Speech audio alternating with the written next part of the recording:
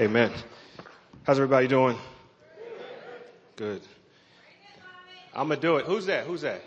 Okay. My small group member over there, Denise, I call her Deb sometime. But I think Deb just fits better than Denise. And she told me, she said, "Oh yeah, I'm gonna be loud. You can call my name." And I see some other people here from my small group, and thank you guys for being here this morning. It's a pleasure to share God's word with you. This is a wonderful, wonderful church. Not perfect, no one's perfect. If you ever find a perfect place, get out of it because it's probably a cult. We all have flaws. We all have issues.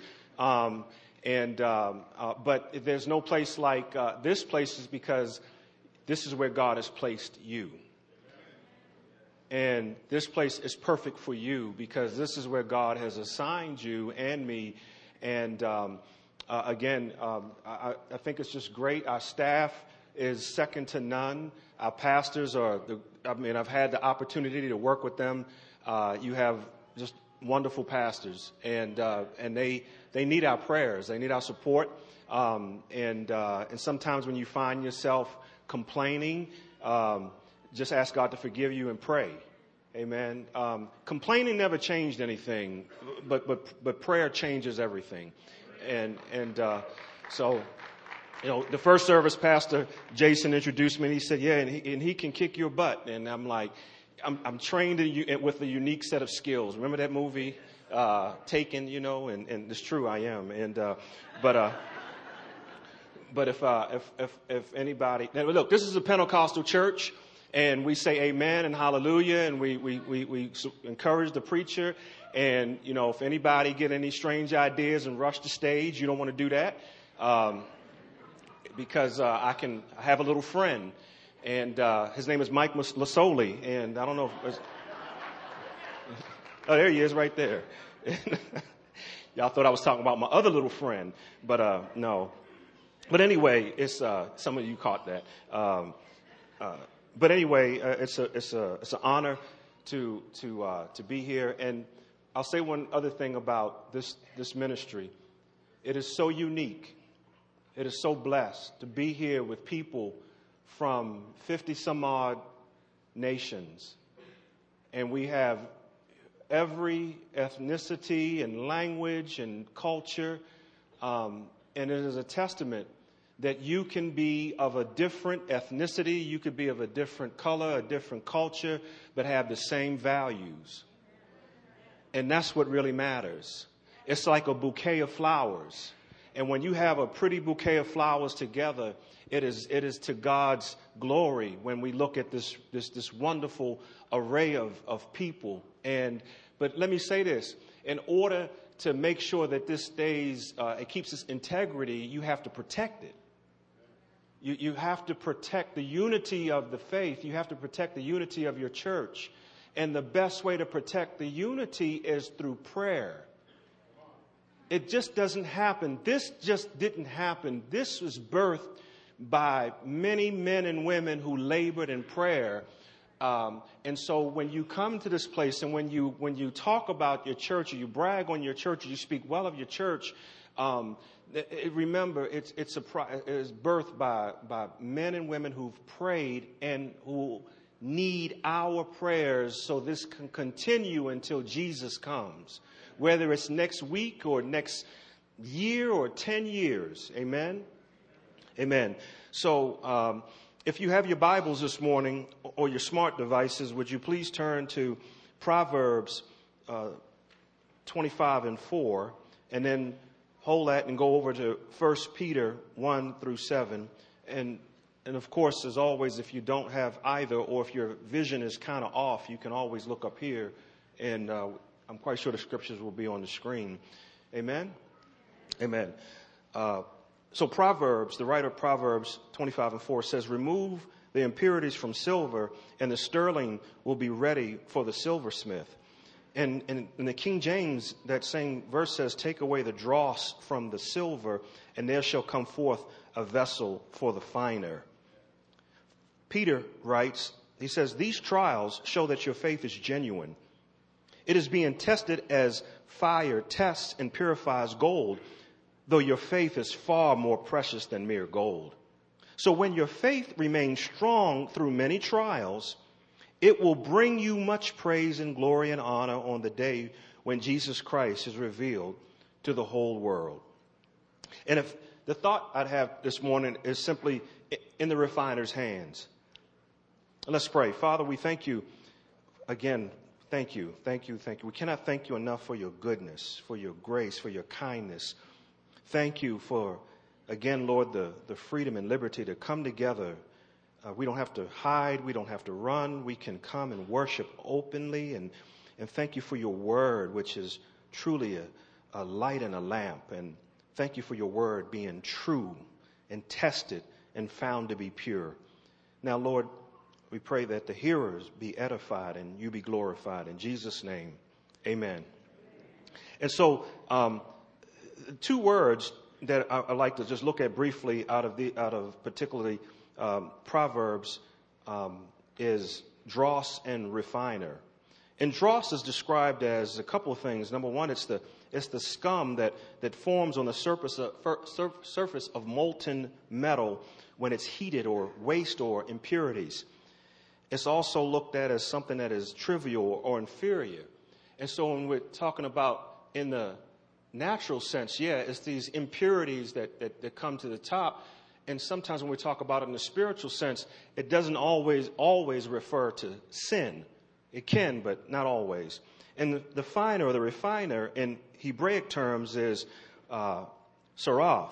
It means to fuse or refine, literally or figuratively. It means a goldsmith or a silversmith. It means someone who is a tester.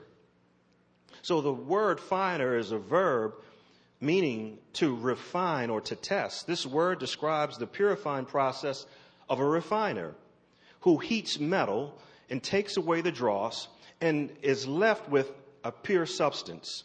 This word refers to a tradesman, as I said, a goldsmith or a silversmith who does the refining work. This word is also used to speak of the word of God that is described as pure and refined. And when applied to people, this word refers to the purifying effects of something that none of us really like, and it's called those external trials. And the person who does this, amen, is a person who has great skill.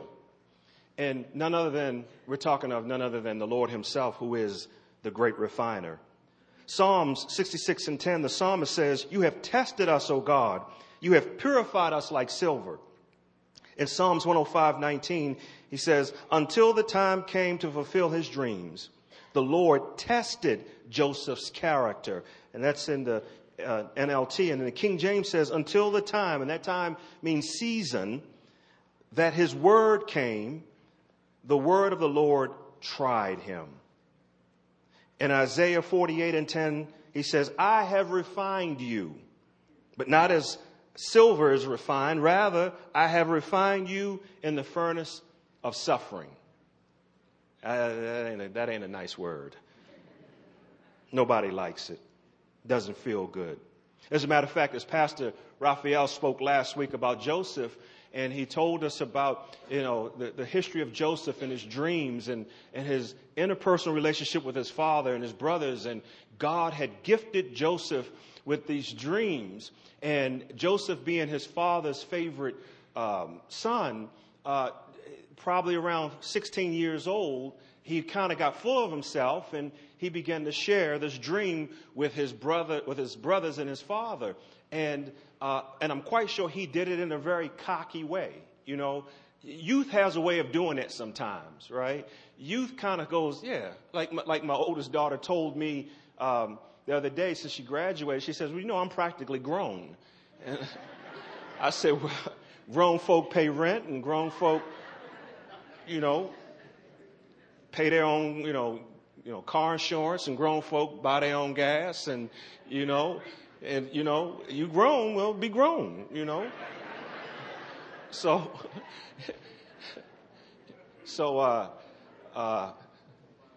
we was the same way too, right? We all were, particularly some of us guys. We thought, we got full of ourselves, and I remember I was younger, and my older brother, I thought I was the new rooster, and, he beat my butt. The most humbling experience I ever had. But Joseph, he was full of himself, but God nevertheless was going to use Joseph, but he had to use Joseph at the right season. And in order for Joseph to do what God destined him to do, God had to get some things out of Joseph, and it took a little while. You see, the baker and the cupbearer forgot about Joseph, right? But Joseph wasn't finished cooking yet. He had some things that was in him that God had to get just right, so that when that time came in Joseph's life, Joseph could fulfill his purpose and destiny. So many of us, sometimes God is just waiting for the right time, for the right season, right? Nothing like picking some fruit before it's ripened.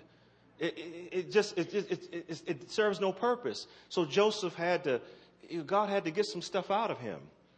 So why, a question we all ask sometimes, why would a loving God allow all kinds of unpleasant experiences to come to his children?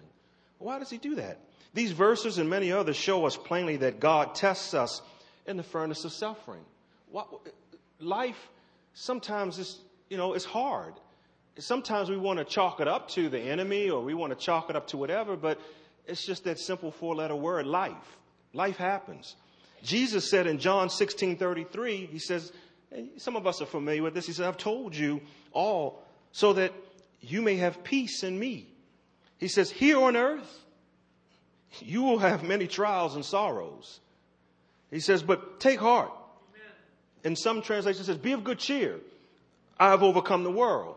Now, that translation for trials and sorrow literally means you will have afflictions. You will have anguish. You will be burdened. You will be persecuted. You will have tribulation. You will have trouble. It's equal to us all. It's going to happen. It doesn't matter how good we are, or how many T's we cross, or I's we dot, or how much we give, or how much we're going to be squeezed. That word, Jesus is saying that there are times when you and I will be crushed, squeezed like grapes to wine or olives to oil. There will be times when we are going to be under pressure. We're going to be broken. We're going to be agitated. Why? Because we are being transformed. God is not punishing us, but he is perfecting us. Doesn't feel good, and sometimes it is not good, but it's part of the perfecting process. Romans 5:3-5 says, we can rejoice too when we run into problems and trials. I know rejoicing is, you say, man, it's tough. But I believe that it's a choice. We can choose to rejoice. David said, I will bless the Lord at all times. And listen, when David was saying some of his most quoted as some of his most famous psalms, I was glad when they said unto me, let us go into the house of the Lord. I will bless the Lord at all times, and his praise shall continually be in my mouth. David was going through some of the toughest times of his life when he said those things. It's a choice. For we know, as Paul says, for we know that they help us develop endurance. And endurance develops strength of character. And character strengthens our confident hope of salvation. And this hope will not lead to disappointment, for we know how dearly God loves us. He loves us. He loves us because he has given us the Holy Spirit to fill our hearts with this hope. He loves us. The enemy will try to tell you otherwise. Your circumstances will try to tell you otherwise. But the truth of the matter, and God's word says, he loves us. I love my children dearly. I give my life for them. But I will tighten them up at any moment. That's part of my responsibility as a loving father, to correct them and also to prepare them for life. When I was a young man, my mother, I used to think my mother was, I really did. I'm telling you the truth. I really did, because she did not play. My mother's from the West Indies, And so she always, I think it's a stereotype, but she had a hot temper, and so when she came home from a hard day's work and the kitchen wasn't clean,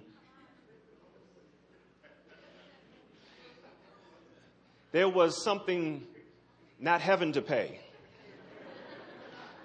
And she would flip out. I mean, she would just, and so she would look at the dishes, and if there was like a grain of rice stuck in the fork, she'd make us wash all the dishes, all over again. Just pour it.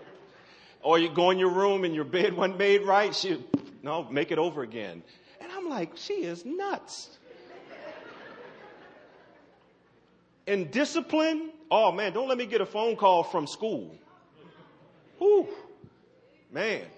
I remember one day one mother went up to school and she told the teacher, it was during a teacher-parent conference, and I hope every one of you go to your kids' conferences. Amen. And so I remember my mother looking at me and looking at the teacher, and she said, if you have any problems out of him, you have my permission to beat him.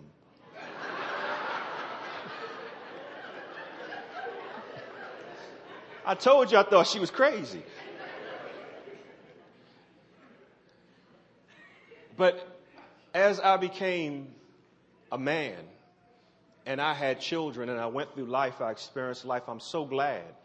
And I realized one day after looking at my children, and it dawned on me, I had an epiphany, that my mother wasn't crazy, that we made her crazy. No. True story. I called my mother up and I said, I'm so sorry. I apologize.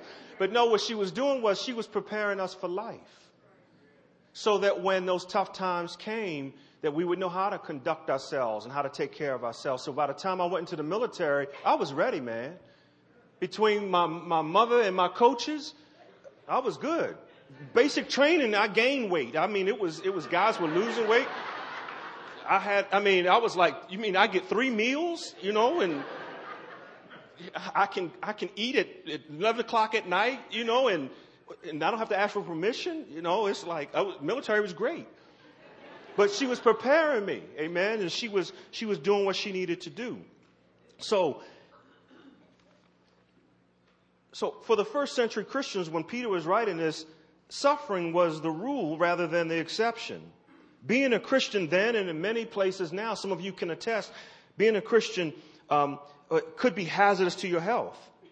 Paul tells us that in the future we will become, but until then we must overcome. This means we will experience difficulties that help us grow.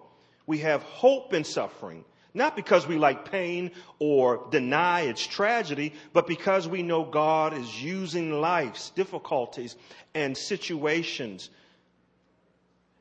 to build our character. He's using these things. He's even using Satan's attacks to build our character. Satan cannot do anything unless God gives him permission. Remember when Job, when he was walking, to and fro, and he presented himself before God's throne, and God said, "What you up to?" He said, "I'm just, chilling, walking around, And he says, he knew what he was up to, because the Bible says he walks as a roaring lion. He is not, but he tries to devour people, to mislead people, deceive people. So God said, "Have you considered my servant Job?" In other words, he was saying, and matter of fact, God did tell him, he said, you can only go so far. Satan is limited. He is a fallen angel and he's limited, but God uses his antics and his tactics and his devices to help shape our character. Peter mentions trials and suffering several times in his letters. All believers face such trials when they let their light shine in darkness. We must accept trials as part of the refining process that burns away impurities and prepares us not only to be with Christ in eternity, but to fulfill our mission here on earth. The God of all comfort uses normal, broken, ordinary people to do his bidding. Many times when we cry out to God in need, God hears those prayers. He burdens the hearts of his people to respond to that particular need. In doing so, the person who cried out for help is indeed helped. The person who was obedient to the burden by moving in obedience is blessed. Though it may not have been convenient, it may have required your time, effort, money, resources, yet he or she is blessed because God honored their obedience. And in doing so, we allow God to wring the selfishness out of us and by using us, and God is glorified. So that's why we need to be in our small groups. They're very important. I truly believe many times it's not about the topic. It's not about what the subject matter is. I believe it's about positioning ourselves so that someone else can be helped. It's not about how deep the study is, but perhaps it's about how deep our obedience is. Sometimes it's just being there. You may go, you know what, I'm not getting anything out of it, and, I don't like it. But sometimes God is saying, when you just be there. Just be there. Just show up. Interact. Somebody may need you, or you may need somebody. And that brings me to this point. To the older saints, the gray hairs, please forgive us for not really coming around and surrounding you. And I think that, a lot of times when we go into our groups, we kind of, married people go over here and the young people go over there. But I really believe that our small groups should have a mixture of young and old and married and single. How do you learn life? How do you learn life? And don't get me wrong, I get it. Trust me, I totally get it. I totally get it. But and I've said this many times before, but when my family, when we eat, we all sit down together, young and old, and we eat together. I think it's the same way with life and the Word of God. We need to be there for the older people, and the older people have something to give, and it's called wisdom and experience. And the younger people have something to give, it's called youth and energy. And so together we do life. Right? And it doesn't have to be all the time, but, I grew up, my grandmother raised me for a greater part of my life. And to this day, she died in 1983, but to this very day, I think about her every day.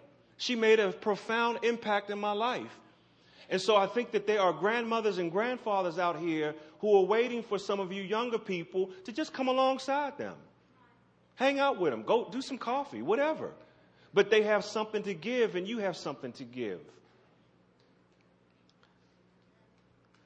As gold is heated, impurities float to the top that can be skimmed off. Likewise, our trials and struggles and persecutions refine and strengthen our faith, making us useful to God and to others. There's three things that I want to point out that are intended to happen during our refining process. And number one, confidence. God knows, plans, and directs our lives for the good. At times, it can be very hard to understand or wrap our minds around what's going on, but God always provides his love and strength for us. Remember what God told Paul after Paul asked God to remove the thorn in his flesh? He said after 3 requests, finally, God responded to Paul by telling him, my grace is sufficient. There are times when God tells you and I, in the middle of our pain and trials, my grace is sufficient. It's more than enough. Sometimes we're like, God, get me out of this. God, it doesn't feel good. God, will you just please move? Will you do it now? And God is saying, my grace is sufficient. The other thing that God wants to show is perseverance. When facing grief and anger, sorrow and pain, we express our grief, be it through tears, intense prayer, or confiding in our brothers and sisters in the faith, but we don't give in to bitterness and despair. It's okay to cry. As a matter of fact, sometimes it can be one of the healthiest things you can do, is to cry, literally cry your tears. Cry out to God. Pour your complaint out to God. Talk to him. And God does not, his ego is not in danger, or, it doesn't bother him when we go to him and go, I don't understand this. I don't get it. I can't figure this out. Again, sometimes our concept of who he is that he's distant and he's kind of like aloof and that he's angry and he's not like that at all. Anybody that came to Jesus and they were in a bind, or they were Jesus never rebuked them. He never blasted anybody. And he said, when you see me, you see the Father. So again, when we're going through our trials and our tough times and tears, and we have questions, it's okay. You can go to God and you can say, hey, can you please help me? I don't get this. We hold fast to the promises of God. We bathe ourselves in prayer and meditation on his word, and we remember the times when God provided. And in everything, my brothers and sisters, give him thanks and give him praises. 2 Timothy 2:3, Paul exhorts Timothy by saying, endure suffering along with me as a good soldier of Christ Jesus. Soldiers don't get tied up in the affairs of civilian life, for they cannot please the officer who enlisted them. And athletes cannot win the prize unless they follow the rules. And hard-working farmers should be the first to enjoy the fruits of their labor. Think about what I'm saying. The Lord will help you understand all these things. And as you know, I grew up playing sports, and back east, and football was, I guess I was okay. But we had, I remember my junior year going out on the field. And we had this coach. We used to have 2-a-day practices, and in the summer it was humid and hot and brutal. And this was back in 1979. And in those days, when you had summer practices, the coaches, they didn't get, you didn't have like water breaks and the misting fan and you got like a Dixie cup of water, and they gave you salt pills, right? And it was brutal. I mean, it was just brutal. And I'm surprised that more people didn't just have heat stroke and fall out. And thank God for modern technology and modern science, and we don't do things like that anymore. But I had this coach, and he was the toughest man I've ever met in my life. He was an ex-Marine, a Vietnam guy, and he stepped on a landmine, so he lost his left leg, and he walked with a limp. And he was just brutal. And so we would, practice and you complain, and, you get dislocated fingers and all these types of things. And the coach would blow the whistle, and he would stop practice. And I mean, like I said, he was an ex-Marine, so he had a filthy mouth. I mean, it was like, and so, I mean, he would berate you, and you would be like, wow. And so he would say, oh, are you hurt or are you injured? And so guys would kind of go, and then he would say, well, look, I hurt every day. And he would show you his artificial leg. And when they shot him twice to make sure he was dead, but he wasn't dead. And he'd had these 2 bullet wounds, and he'd pull up his shirt and show you his bullet wounds. And so, you look at your teammate and you go, well, I guess this dislocated finger.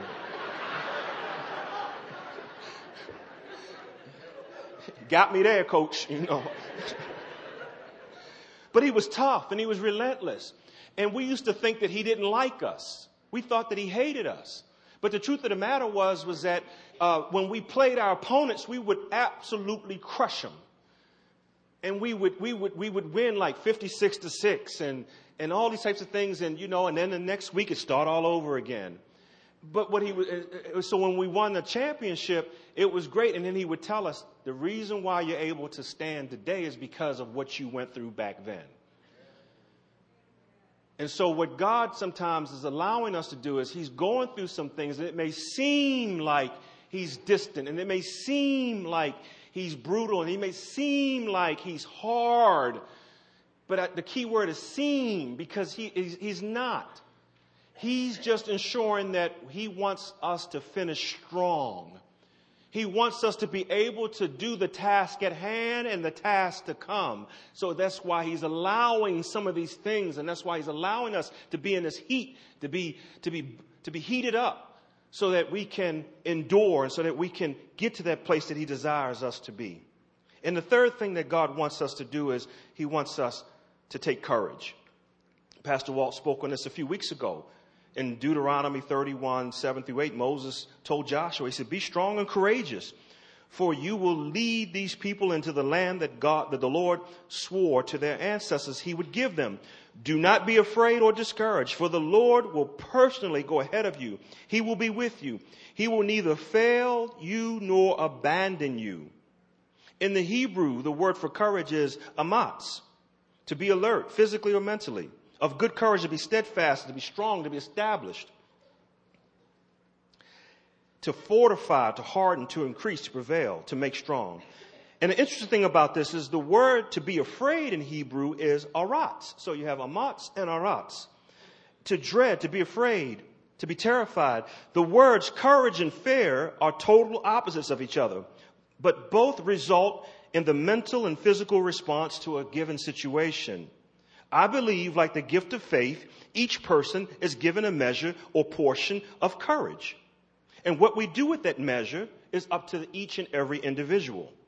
There are moments when we must summons our faith. We have to hold fast to it. We have to call.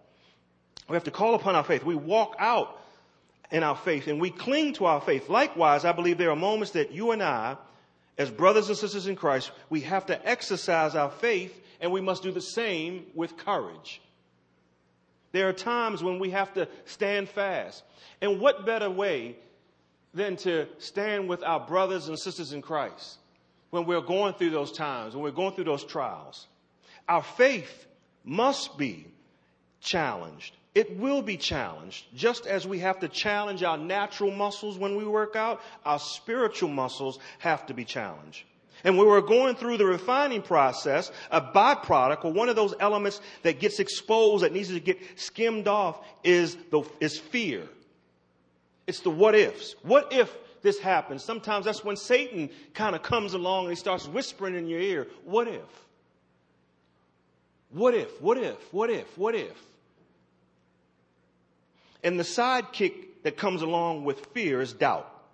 Fear seems to deal with the physical and emotional part of our makeup, and doubt likes to attach itself to our mental and reasoning identity.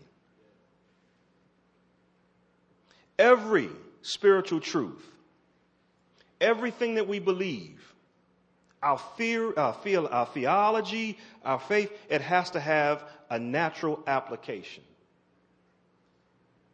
Spiritual truths have to have a practical application. So Jesus says something like, love your neighbor as yourself, right? And so as he was talking that day and some smart aleck cried out, well, who is my neighbor? Right?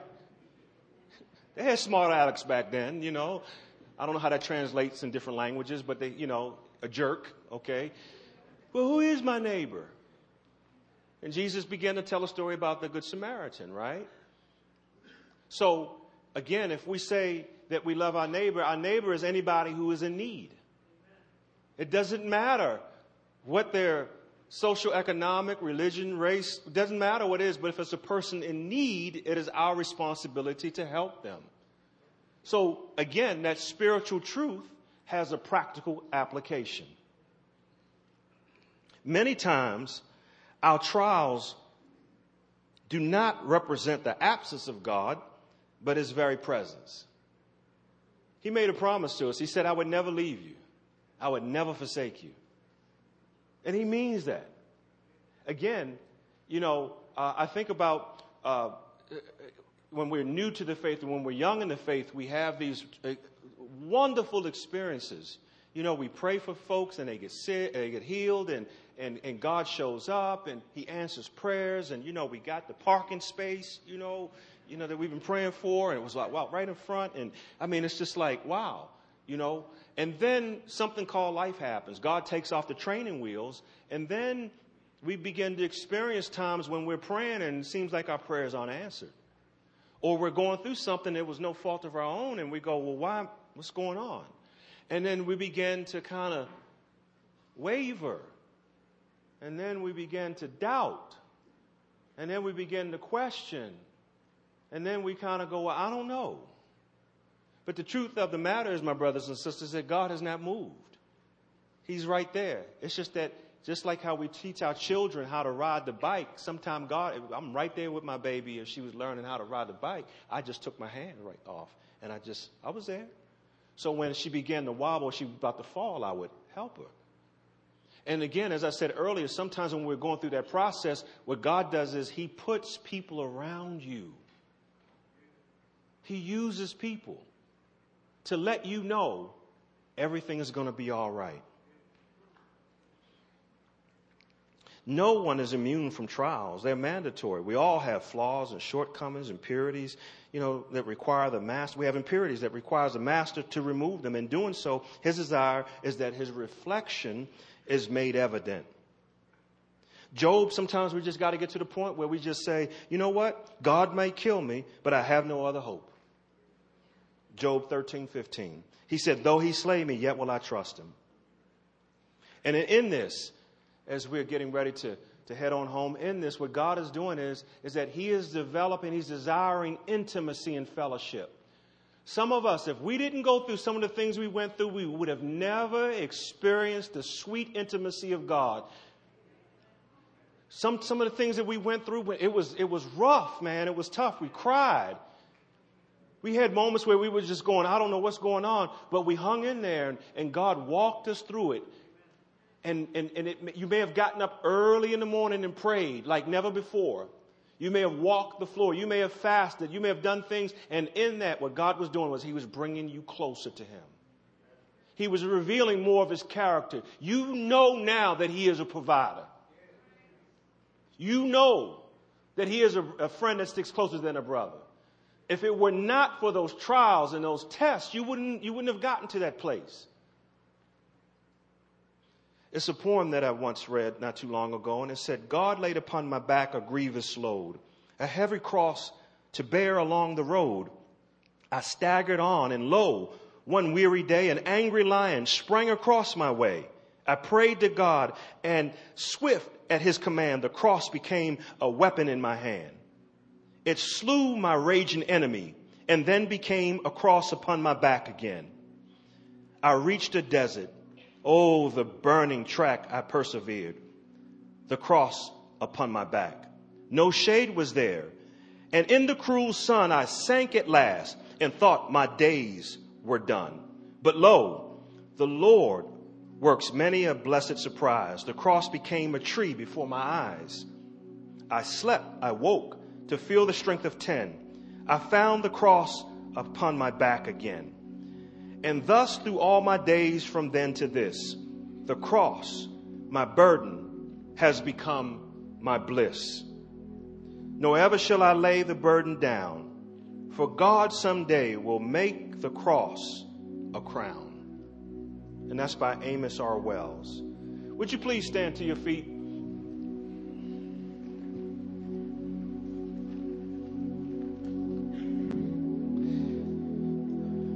Peter said that these trials will show that your faith is genuine. It is being tested as a fire tests and purifies gold. And he says again, though your faith is far more precious than mere gold. So when your faith remains strong through many trials, it will bring you much praise and glory and honor on the day when Jesus Christ is revealed to the whole world. You know, some of us today, and thank God for being here, you made it. Some, you came, it was by way of invitation, and you said, okay, I'll come along, and you know, you're here. Some of you are here because you said, you know what, I have to make it to God's house. I got to get here. I need to be in the presence of believers. And some of you are here and you're out of fellowship with Jesus. And what Jesus desires is to restore or to have that fellowship with you. And some of you are here because the trial, the heat, the testing has brought you to a place where you're saying, I think I need to go to church. If that's you, you are in the right place. This altar, this It's a place of victory. It's a place of refreshing. It's a place where you can come and you can kneel, you can cry, you can lift hands. People will pray with you. You can pray by yourself. But it is a place of security. It is a place of comfort. It is also the place where Christ says, I'll meet you there. Of course he can meet you out there. Of course, driving home, maybe 2 o'clock in the morning. But if you're here, why not? Why don't you come down and get in fellowship with your Creator through Jesus Christ? Or if you're here this morning and you're going through, maybe it's your children, maybe it's your marriage, maybe it's your job, maybe it's your health, and you're feeling like, man, I'm really in the fire. And why don't you come down and so that you may receive some help, so that you can receive strength? And some of you are waiting for somebody else to make the first move. That's okay. Just come. Nobody's judging you. Come on down so that you can get help. Come on down so that you can get prayed with and prayed for. Amen. If you are in the midst of your trial, you know, I know I just this past year, rough.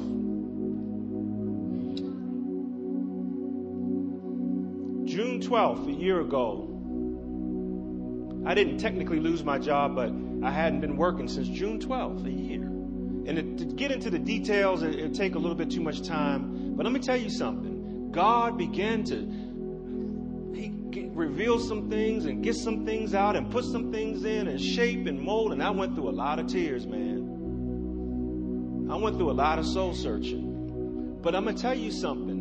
He always provided. And I could sense him. Some days when I was like, I could sense him saying, I'm right here. Take courage. I'm right here. I'll never leave you. I'll never forsake you. Buck up.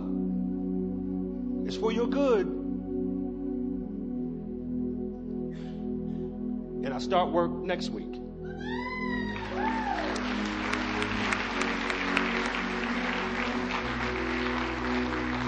I say that to simply say this. He's good.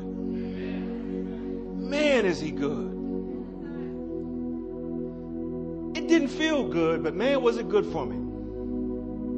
Because he proved a point that he is who he says he is. And that he is my provider. That he is my strong tower. That he is my Father and my God. And he is your provider. And he is your strong tower. And he is your Father. And he is your God. He will not leave you and he will not forsake you. He didn't bring you this far for you to just falter. If you're down, pick yourself up. Come on down to the altar and obtain strength. Wherever you are, whoever you are, we all have gone through tough times. You're not by yourself. Amen? Let us pray. Father, it is in the name above every name, Jesus, that we pray. And we thank you for as you are perfecting us and you are refining us, we say thank you. Have your way. Our answer is yes, Lord, yes. When your Spirit speaks to me, with my whole heart I'll agree. And my answer will be yes, Lord, yes. Thank you this day for those who cry out to you, Lord, bottle every tear. Strengthen and give us the courage and the perseverance and the endurance we need to make it through. To your glory and to your honor. In Jesus' name, amen. If the prayer team would make your way down, and if you need prayer, you just want to talk to somebody, pray. We have a wonderful prayer team. Amen. Amen. Enjoy the rest of your day.